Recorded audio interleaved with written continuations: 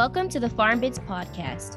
FarmBits is proudly produced by the Nebraska Digital Agriculture Team and hosted by students at the University of Nebraska. The FarmBits podcast comes to you each week to discuss the trends, the realities, and the value of digital agriculture. Through interviews with experts, producers, and innovators from across the agricultural industry, we hope that you step away from each episode with new practical knowledge of digital agriculture technology. Hello, FarmBits followers, and welcome to another episode of the FarmBits podcast. We are glad to have you with us as we dive into the details of the NuTrack system for animal behavior monitoring, this with Dr. Ty Schmidt, Associate Professor of Animal Science at the University of Nebraska, as well as doctoral student Haley Beer. With applications for traditional livestock animals as well as exotic and wildlife species, we think there's something for everyone in this episode. Let's get into our discussion of precision technology in animal agriculture with Dr. Schmidt and Haley.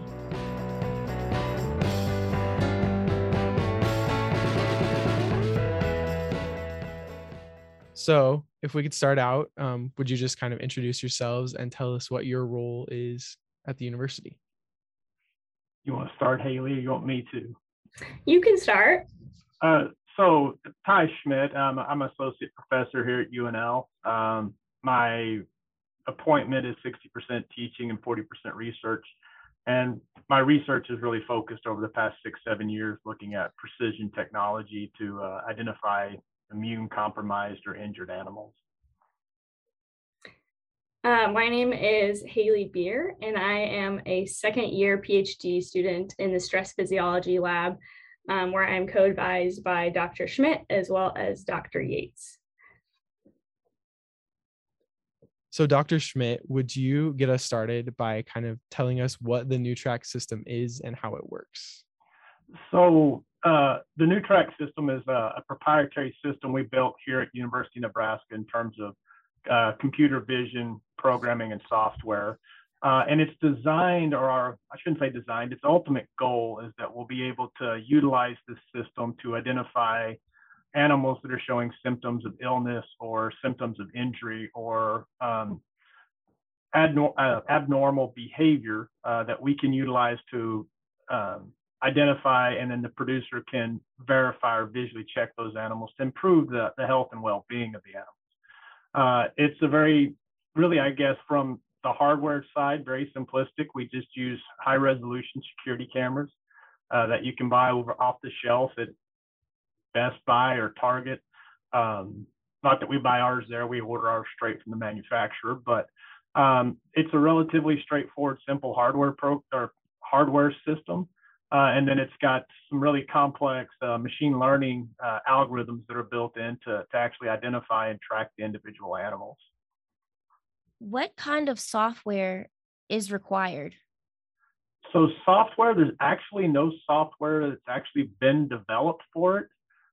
We do have the algorithms, machine learning aspects that we've created here at UNL. And to be honest, if I tried to tell you what they were, I would mess it up because the computer engineers are the genius behind the system.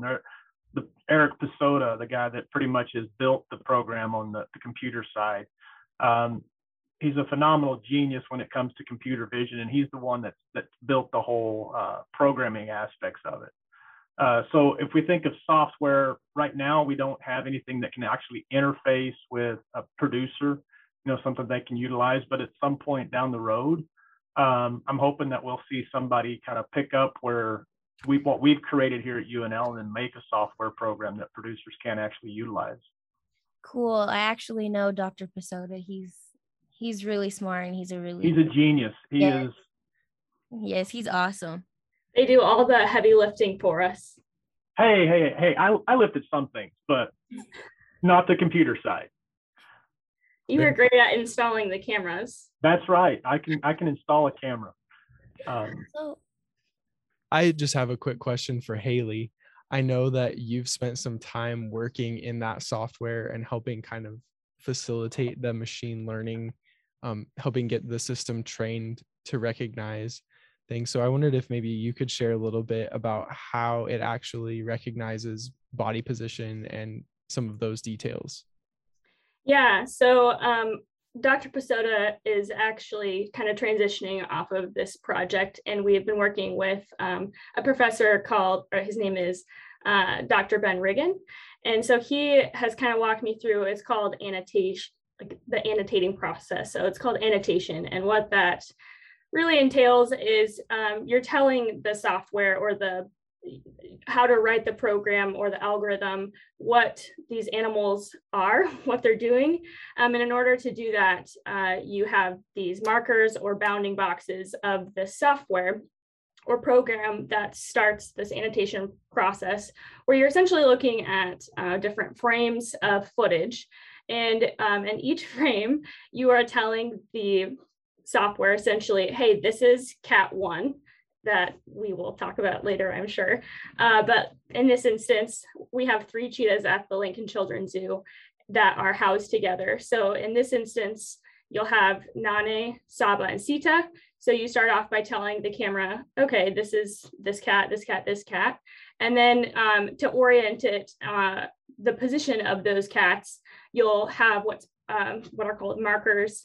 So you'll have a head marker, a tail marker, ears, really essentially anything that you think is necessary that can help detect the differences between those individuals.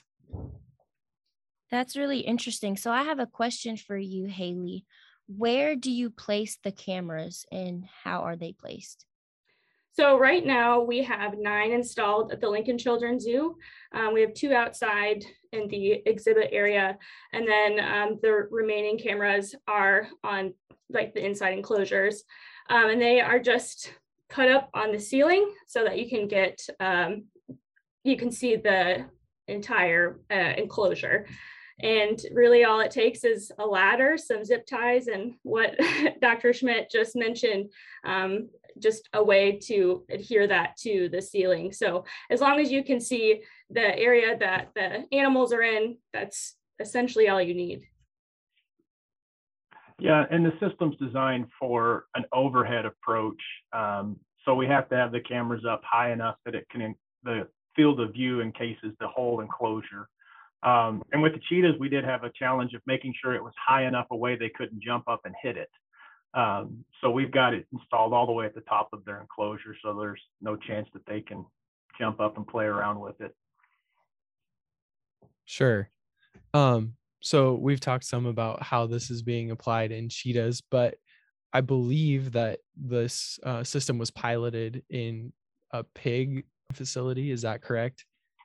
That is correct. When we started the project, Eric and I, a colleague of mine brought us together because he knew I had a passion for finding a way to utilize technology to identify compromised animals. And he knew that Eric was working in the computer vision area, and he was having some challenges with tracking some human subjects. And so he kind of brought us 2 together, and it kind of worked out to be the perfect storm for us.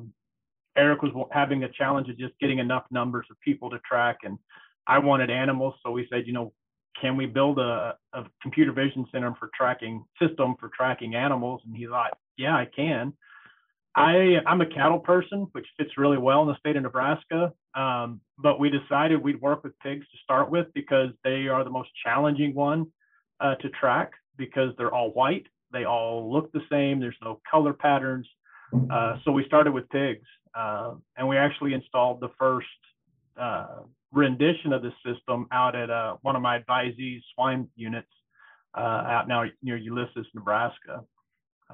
So it's evolved over the past 6-7 years. With the cheetahs, it's nice because they all have these different markings. And so over time, with enough frames that have been annotated, it essentially picks up these small changes or deviations that we don't see with our eyes. So as long as we have plenty of frames that are done manually, I also believe that we should have no problem adapting this to other species. One of the things the system does is, the way I look at it from a non-computer vision person, is it creates a digital fingerprint. And I think once we give it enough replications of that fingerprint that it can verify it, then it going to take over by itself and enhance that fingerprint. Like Haley said, we're annotating just body parts, but the computer is basically teaching itself to not only look at the body parts, but look at the patterns of the cheetah's hide. You know, this spot is this place, and it's so much more precise than the human eye. It can get down to pixel by pixel. So I think the sky's the limit with what we can track. Absolutely. I wonder if we could talk a little bit about some of the outcomes of the data generated by this system. So this is picking up on any abnormalities from a baseline established behavioral pattern for individual animals. What can really be done with this data, or like what would be the next step once that abnormality is detected? So we've actually started the next step now. Eric, again, with what he has built, we've moved into the next step. One of it's going to Haley's project and moving away from just livestock, but looking at exotic, you know, the cheetahs. As a meat scientist, I never thought I'd have a cheetah research project, which is pretty cool. But right now we've moved into that. We're looking at abnormal behaviors or damaging behaviors, like pigs. We don't know why, but sometimes pigs will actually damage or bite the tail of their pen mate to the point that it's actually very detrimental to the health. We've known this for 60, 70, 80 years, but we've never figured out the etiology or what causes pigs to do that. So we just got a large grant to actually see if we can use NuTrack to see if we can identify that etiology. The biggest thing, and trying to get one to your question, is we don't know what the normal behaviors are. We make some assumptions, and we've looked at video, short parts or frames of video to try to figure out normal, but one, each individual's, there's no such thing as a true normal, but the NuTrack system, I think this is the first time we've ever been able to track the activity of group housed animals continuously, you know, and it's not something where once we've trained it, we don't have to watch video again. We constantly go back and check video and make sure that there's no glitch or something, but you know, we ran it for 130 days and never really watched any of the video. The system did all of it. So we can tell you how many meters in a day each pig walked, how much time they spent at the feeder, or time at the water. You know, and this is completely new data that nobody, as far as we know, nobody has, because we've never been able to track them like this. It's also let us see some very unique things you never thought you'd see them do. We've seen a pig walk 5 kilometers in a 10 by 6 foot pen in just 5 days. We've seen just play behavior you'd never see, because when the human's in the room, they're kind of masking or hiding that behavior. So I think we're really setting a new bar with what we're able to identify with NuTrack that nobody else has been able to do. And I agree. From a former zookeeper perspective, this is really incredible technology that I think could benefit not just zookeepers, but researchers in general. Zoo animals, you know, it's kind of a touchy subject for some, but as a zookeeper, I noticed several issues or places that I wish that we could improve. And I think that this technology allows us to do that. So when you're in the room, you don't know if that animal is acting different than when you're not in the room. So it really kind of just bridges a lot of gaps, and also provides a streamlined way to objectively look at behavior or assess behavior versus a subjective measure. Because I could go in and know these animals very well and say, it's odd that this flamingo is sitting in the back of the exhibit today, whereas Dr. Schmidt goes in there, doesn't know these animals very well, and wouldn't think that that's something that's abnormal for that animal. So I think NuTrack is going to be huge if we can adapt it successfully in cheetahs and essentially other species of interest. Very interesting, and congratulations on receiving the grant, Dr. Schmidt. Thank you. So, Dr. Schmidt, what differences are there in implementation and use in you guys' research compared to in livestock production? So NuTrack was built, the whole goal was to get it into livestock. So we built it around making it fit into livestock. And so there's a lot of, I guess your question is, what are the challenges of getting it there? Or, how do we see it being implemented? Yes. What we built it for, started working with, is to see if we can identify those compromised animals ahead of time. And so ultimately, what I would like to see at some point is that a company will take our license, what we've built here at UNL, and create a platform where producers, swine producers or cattle producers, can utilize NuTrack to monitor their livestock every single day, and provide an early warning system or an enhancement to just visual observation, so that our producers can be more accurate and more rapid in identification of animals that have some concern, whether it's activity or they show symptoms of illness, or maybe it's even just an injury, they stepped wrong and they're limping. So that's kind of where I see it kind of playing into the livestock industry or production side of livestock. We've mentioned it a little already, but Haley, if you wouldn't mind giving us an overview of your research project.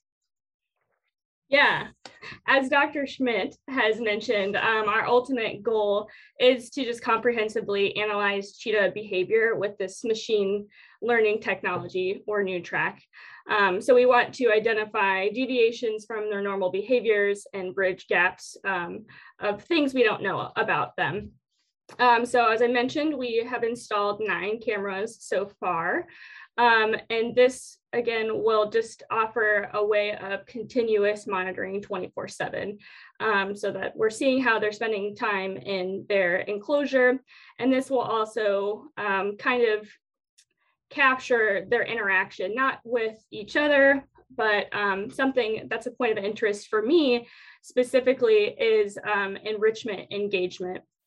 And enrichment is highly used in most zoos for almost every single species. And it's just a way to offer captive animals some sort of mental stimulation, given the constraints of their enclosure, comparatively to their wild counterparts. So there are a lot of different types of enrichment, or they come in different forms.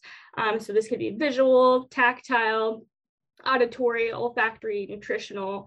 So there are a lot of different options for these. And in cheetahs specifically, they are notoriously just not great with enrichment, meaning that they don't ever really seem too interested in it. And again, the overall goal is to get them interactive with something other than what we normally think of exhibit, where it's just these cement walls. We've done a lot in the zoo world to improve their welfare, but that's ultimately what enrichment is supposed to do. So part of my project is coupling the use of this NuTrack system with my interest in assessing different types of enrichment that the cheetahs at our zoo would interact with. So we have 4 different types of enrichment items for each category. So we have 4 categories, and it's rotated throughout. It's currently going on, but it's given, a type of enrichment is given in the morning and at night before the keepers go home. And then we'll utilize NuTrack to see how exactly they're interacting with it, the time of engagement. And again, we have to account for individual differences, but this will be a way to also inform other zoos that have cheetahs, like, hey, if you are interested in trying giving mirrors to your cheetahs, our cats really liked that. So that's another aspect of my project that I'm really excited to see the results of. It sounds like you're very knowledgeable about your project, and you're very passionate about what you do. I'm just curious, Haley, what do the cheetahs do with the mirrors? I haven't seen it. I've gotten a few pictures from the keepers, but so far they have been very interested, just because it looks like another cat. So as far as I have been told, it was definitely a hit, or was novel for them enough that they kind of paced back and forth just, like what your cat or your dog would do if they saw themselves in the mirror for the first time. It's not much different than that, but it is really encouraging when something that you give them is a hit and they interact with it, or you can provide them with that extra stimulation every single day. What challenges have you faced with this project? For me personally, it's a lack of time. It's really difficult to balance going to school and having other research projects going on in the Yates lab that have taken me away from being able to annotate. And the annotation process is not difficult. It's just very time consuming. You need a lot of frames to be able to train these algorithms. And we do have some promising results with, I think I submitted 800 or 10,000 frames before the semester started. And Dr. Riggin has said that it was doing pretty well at predicting the cats, but the only hindrance so far is not being able to identify the cats correctly. So again, that just takes more frames to annotate to submit to Dr. Riggin to incorporate into this algorithm to better differentiate each cat from each other. So I have a question for both of you guys. What has been your favorite thing about your involvement with this project? Haley, I'll let you go first. There are a lot of aspects about it that you don't really account for ahead of time. But I think it's been, I really like the interaction with the zookeepers. I feel like having been one myself and knowing the position that they're in and knowing that someone is trying to gather information that can be of use for them and other zookeepers around the world is really appreciative in terms of they have busy schedules, but the fact that they're willing to implement this this design that I've had and correspond with me throughout it all has been just really appreciated. And I just truly can't thank them enough because it's kind of a thankless job. And the fact that they're willing to collaborate with me is really meaningful. For me, I'll say almost the exact same thing, whether it's the zookeepers or our producers, is just seeing their excitement with what we might have the potential to do with NuTrack. I think one of my favorite times was when we were first getting this system put up at the Lincoln Zoo and kind of talking with the zookeepers and just kind of blowing their mind with what they see as the potential for this type of system, how it can improve the well-being of the zoo animals. And the same thing for our producers.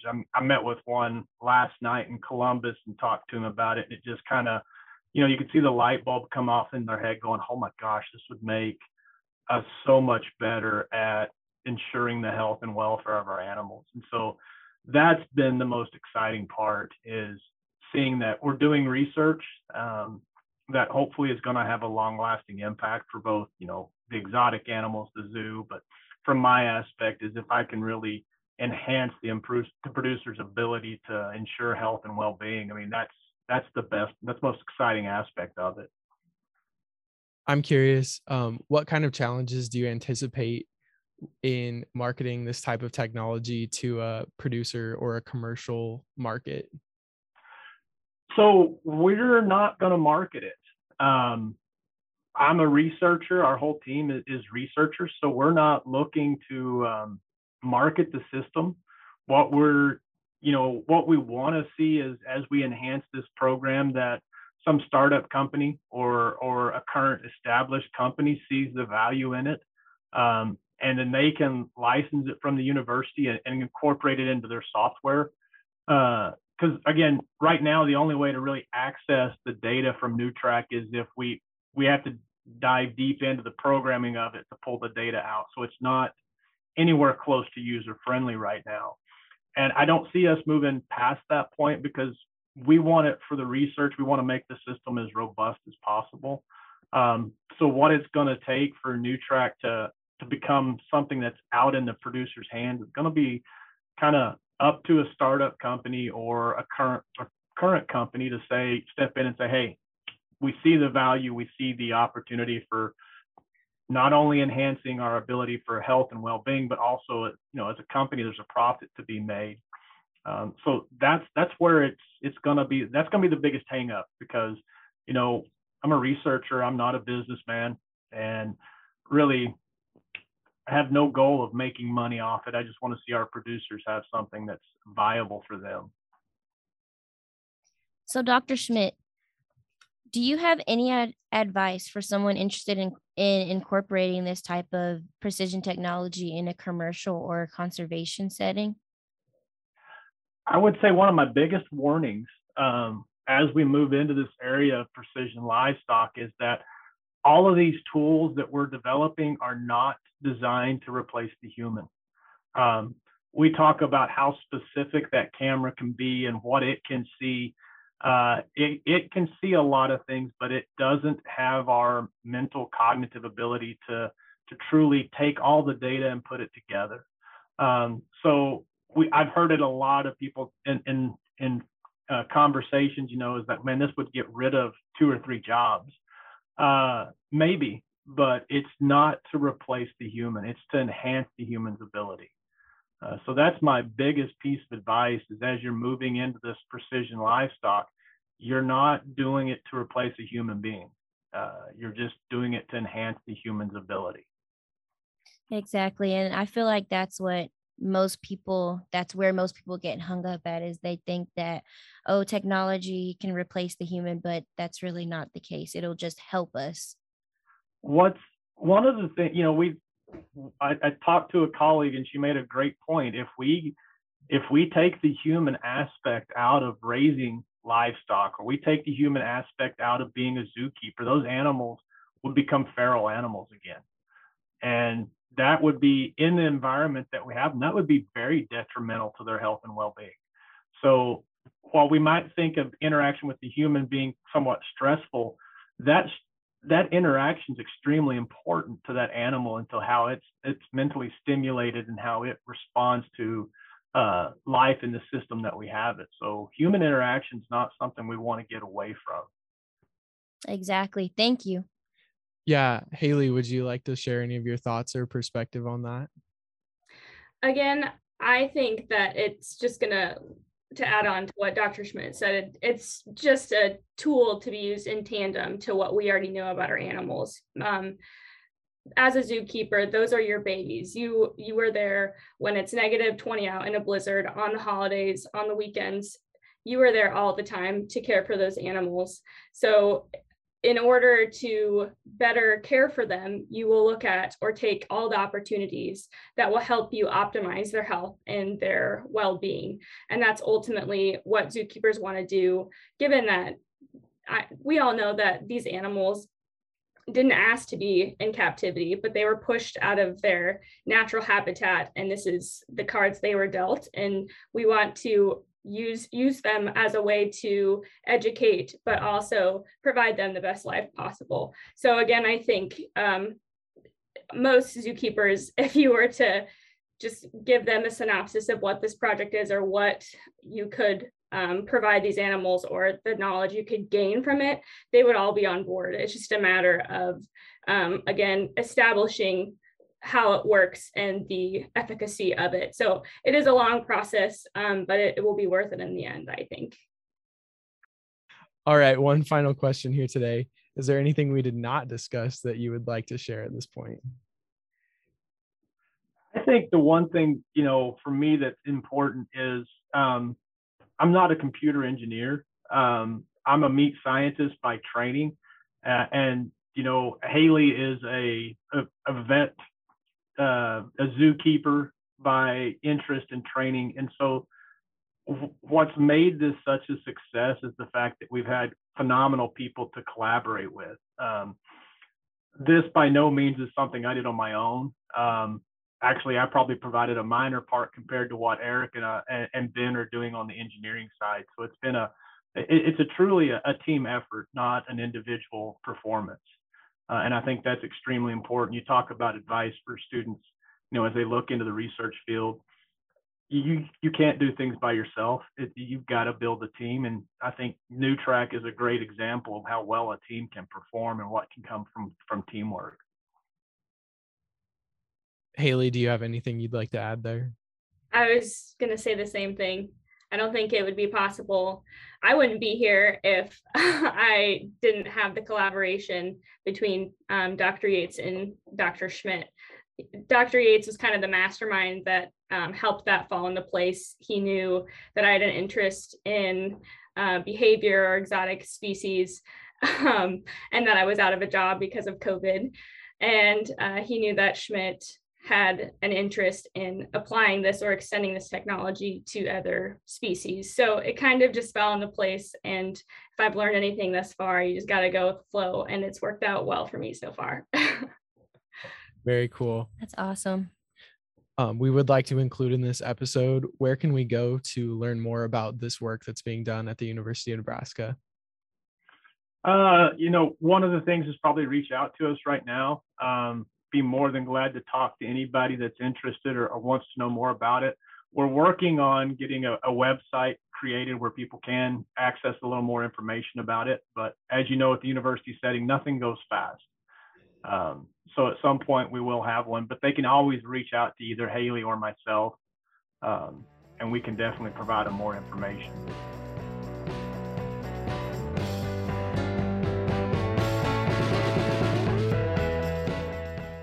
Thank you very much to Dr. Schmidt and Haley for taking the time to join us for this episode of the Farm Bits podcast.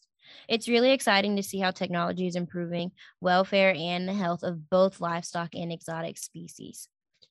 One of my favorite parts of this episode was the discussion of how technology is helping bridge the gap between livestock producers and conservationists or zookeepers.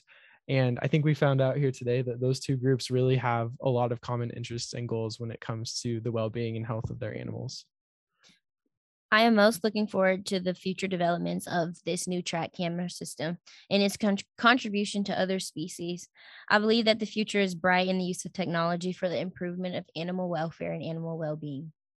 We hope you enjoyed this episode, and we look forward to sharing another digital ag story with you next week. Thank you for taking the time to join us today on the Farm Bits podcast. If you enjoyed this episode, please subscribe to the podcast on Spotify, Apple Podcasts, YouTube, or wherever you listen to podcasts to be informed about the latest content each week. We welcome your feedback, so if you have comments or questions for us, please reach out to us over email, on Twitter, or in the reviews section of your favorite podcast platform. Our contact information can be found in the show notes. We would like to thank Nebraska Extension for their support of this podcast and their commitment to providing high-quality informational material to members of the agricultural community in Nebraska and beyond. The opinions expressed by the hosts and guests on this podcast are solely their own and do not reflect the views of Nebraska Extension or the University of Nebraska-Lincoln. We look forward to you joining us next week for another episode of Farm Bits.